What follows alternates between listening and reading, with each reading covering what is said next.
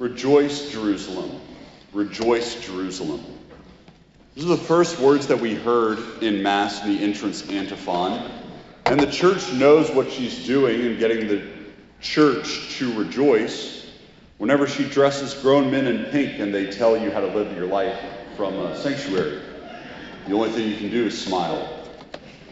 I was reflecting on a lot my own sharing of stories and homilies and how they're normally self-deprecating. But I'd like to share a story with you that is not self-deprecating. I'm really good at ping pong. Like, I'm really good at it. It makes no sense how good I am at ping pong, actually. And sometimes students try to beat me at ping pong. And I'll allow it at times. Normally I only do penance an hour before Mass, but sometimes I'll give them penance outside of those times. And I would say, like, I don't take like an overabundant amount of joy in it, because it's just expected that I embarrass them in front of all of their friends. Now, there was one time, maybe a month and a half ago, only once, I'd like to remind you, that I did lose.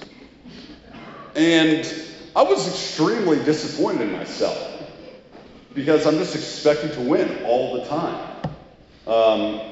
Whenever you put a ball that is 1 gram and a paddle in my hand on rubber on either side, right, just like going into a different dimension. And so, yeah, I was very smug about it. And I've recognized that the opposite of joy is a kind of smug satisfaction.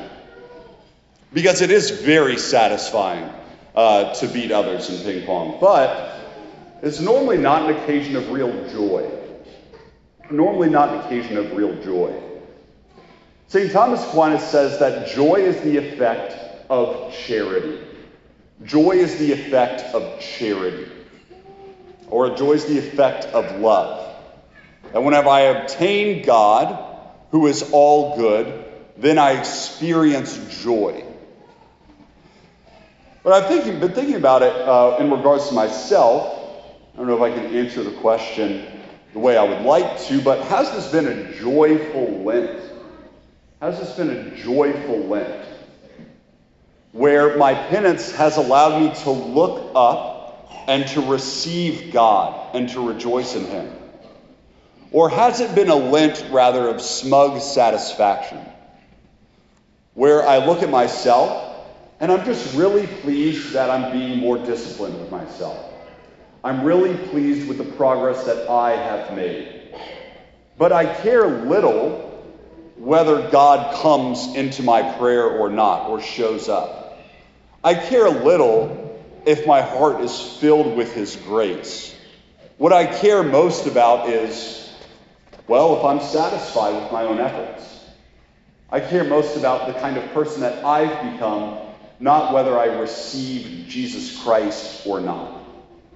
The kind of smug satisfaction.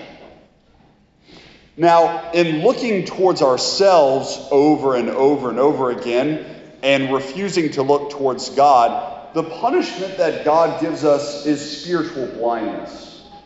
And it's the punishment that God gives, but really it's the punishment that we earn by our own habits, is spiritual blindness. The repeatedness of sins over and over again. Now, we can be spiritually blind in a lot of different ways. And the spiritual blindness will ensure that we do not experience joy. Because as we know, eternal joy in the life of heaven is seeing God for all eternity. Eternal joy in the life of heaven is seeing God for all eternity. And if I look toward myself over and over again, and whether I'm satisfied with myself and never look up toward God, then I am inflicting spiritual blindness and then cutting off my capacity for true joy.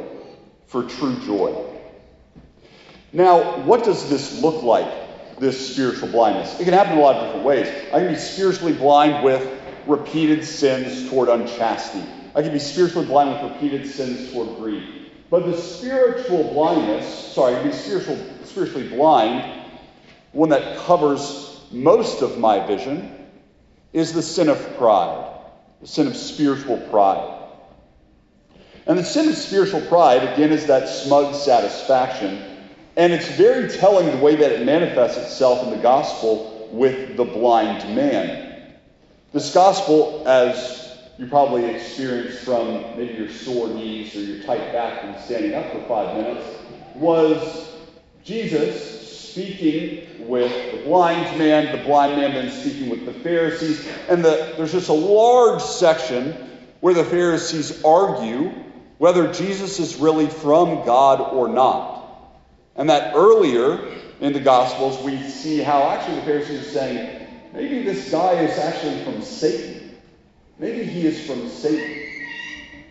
Now, it's very telling then, considering who the Pharisees think Jesus could be. This man could be from the devil. This man could be the spawn of Satan. And at the very end of the Gospel, after all of that debating, the Pharisees just ask themselves, or ask Jesus actually, surely we are not blind also, are we? What kind of person cares about the opinion of the devil? What kind of person cares about the opinion of the devil? Spiritually prideful people do, because they care about the opinion of everyone. They cannot be disappointing to anyone. This blindness then leads eventually to sadness, and it leads us to be self-enclosed.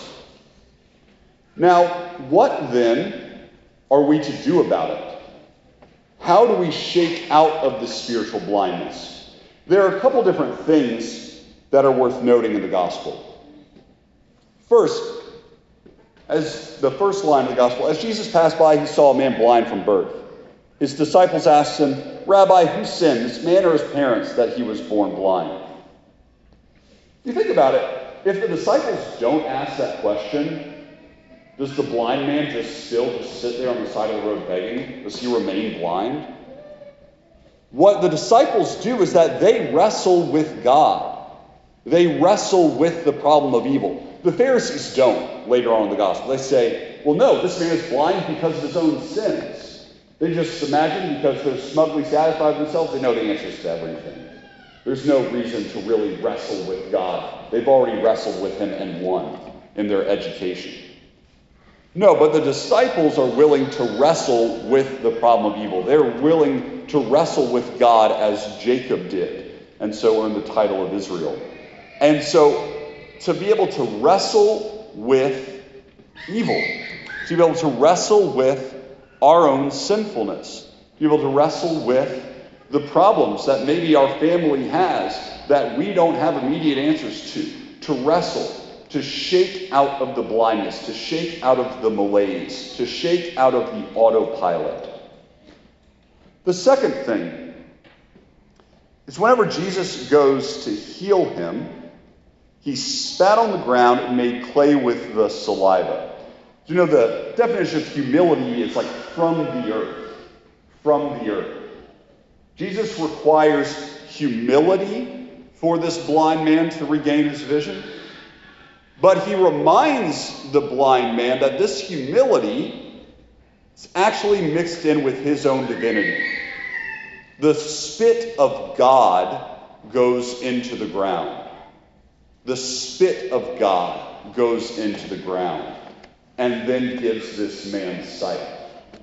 That any time that we acknowledge honestly ourselves that we are dust and to dust we shall return, that Jesus is there with us, though he was in the form of God, he did not deem equality with God something to be grasped at, but rather humbled himself, emptied himself, and took the form of a slave. That Jesus is with us whenever we make the act of humility to lower ourselves. The other thing is the blind man makes an act of repentance, you could say. He has to go wash in the pool of Siloam. But note that he is not blind because of his own sins. Jesus just said that. He is not blind because of his own sin. A lot of times, we can be spiritually blind when there's a situation, yeah, but Father, that's not the problem, right? There's a situation where, okay, I have this problem with my family, yeah, sure, I'm prideful, I struggle with this sin, but Father, that's not the problem. The point is to address the problem, has to make a repentance for his own sins. Jesus is not saying that this blind man is without sin. He's not saying that. But it is clear that his sins didn't cause the blindness. So does Jesus say, you know what? Yeah, you don't have to repent. Jesus still requires him to repent. That if I desire to see and to rejoice, if I desire to be in communion with God, it's not enough for me to look at the problems of my life and say, yeah, but that sin isn't the problem. Jesus still wants us to repent, even if our sin isn't the direct cause of the problem, which is the problem of suffering. And then lastly, and really the most simple thing, is how do we shake out of spiritual blindness the very simple but difficult and diligent task of seeing how God sees. Seeing how God sees. That's all. That is the main thing that we need to do to shake out of spiritual blindness. To just simply see how God sees. Because the spiritually proud person is always looking back towards his own opinions, only referencing himself. But what the spiritually visual person, the person who can see clearly, is the one who constantly looks back and relates everything in their life to God. God first, what does the faith tell me about God? God, who are you? That God, you are one and three. That you are Father, Son, Holy Spirit, eternal God, light from light, true God from true God. That you are all powerful, you are all knowing, that you are all good. And that you love me and created me in your own image to the point where you became my own flesh. That is who you are, God. God, who am I? God, who am I? I am made in your image. I sinned and became your enemy through my sins. I then became your friend by your redemption and by you breathing your spirit into me so that I can truly live and have your life. That's who I am. God, who is my neighbor? My neighbor is the one who you spilled your blood for while he was still your enemy. He gave you that same, and you gave that same life. And then God, what are the normal events of my life? How should I treat the person who cuts me off in the parking lot? How should I treat my day-to-day job? How should I treat the people that I interact with when I pick up my kids from daycare? Whatever it might be, that we infuse regularly God's vision over our lives. We let God see every detail. God, how do you see this? And that is a simple task, but it is a diligent and difficult one because it requires eternal vigilance to always let God see us so that we can see him. This is eternal life begun in us in the life of grace. This is the way that we can begin to see God now so that we can see him forever.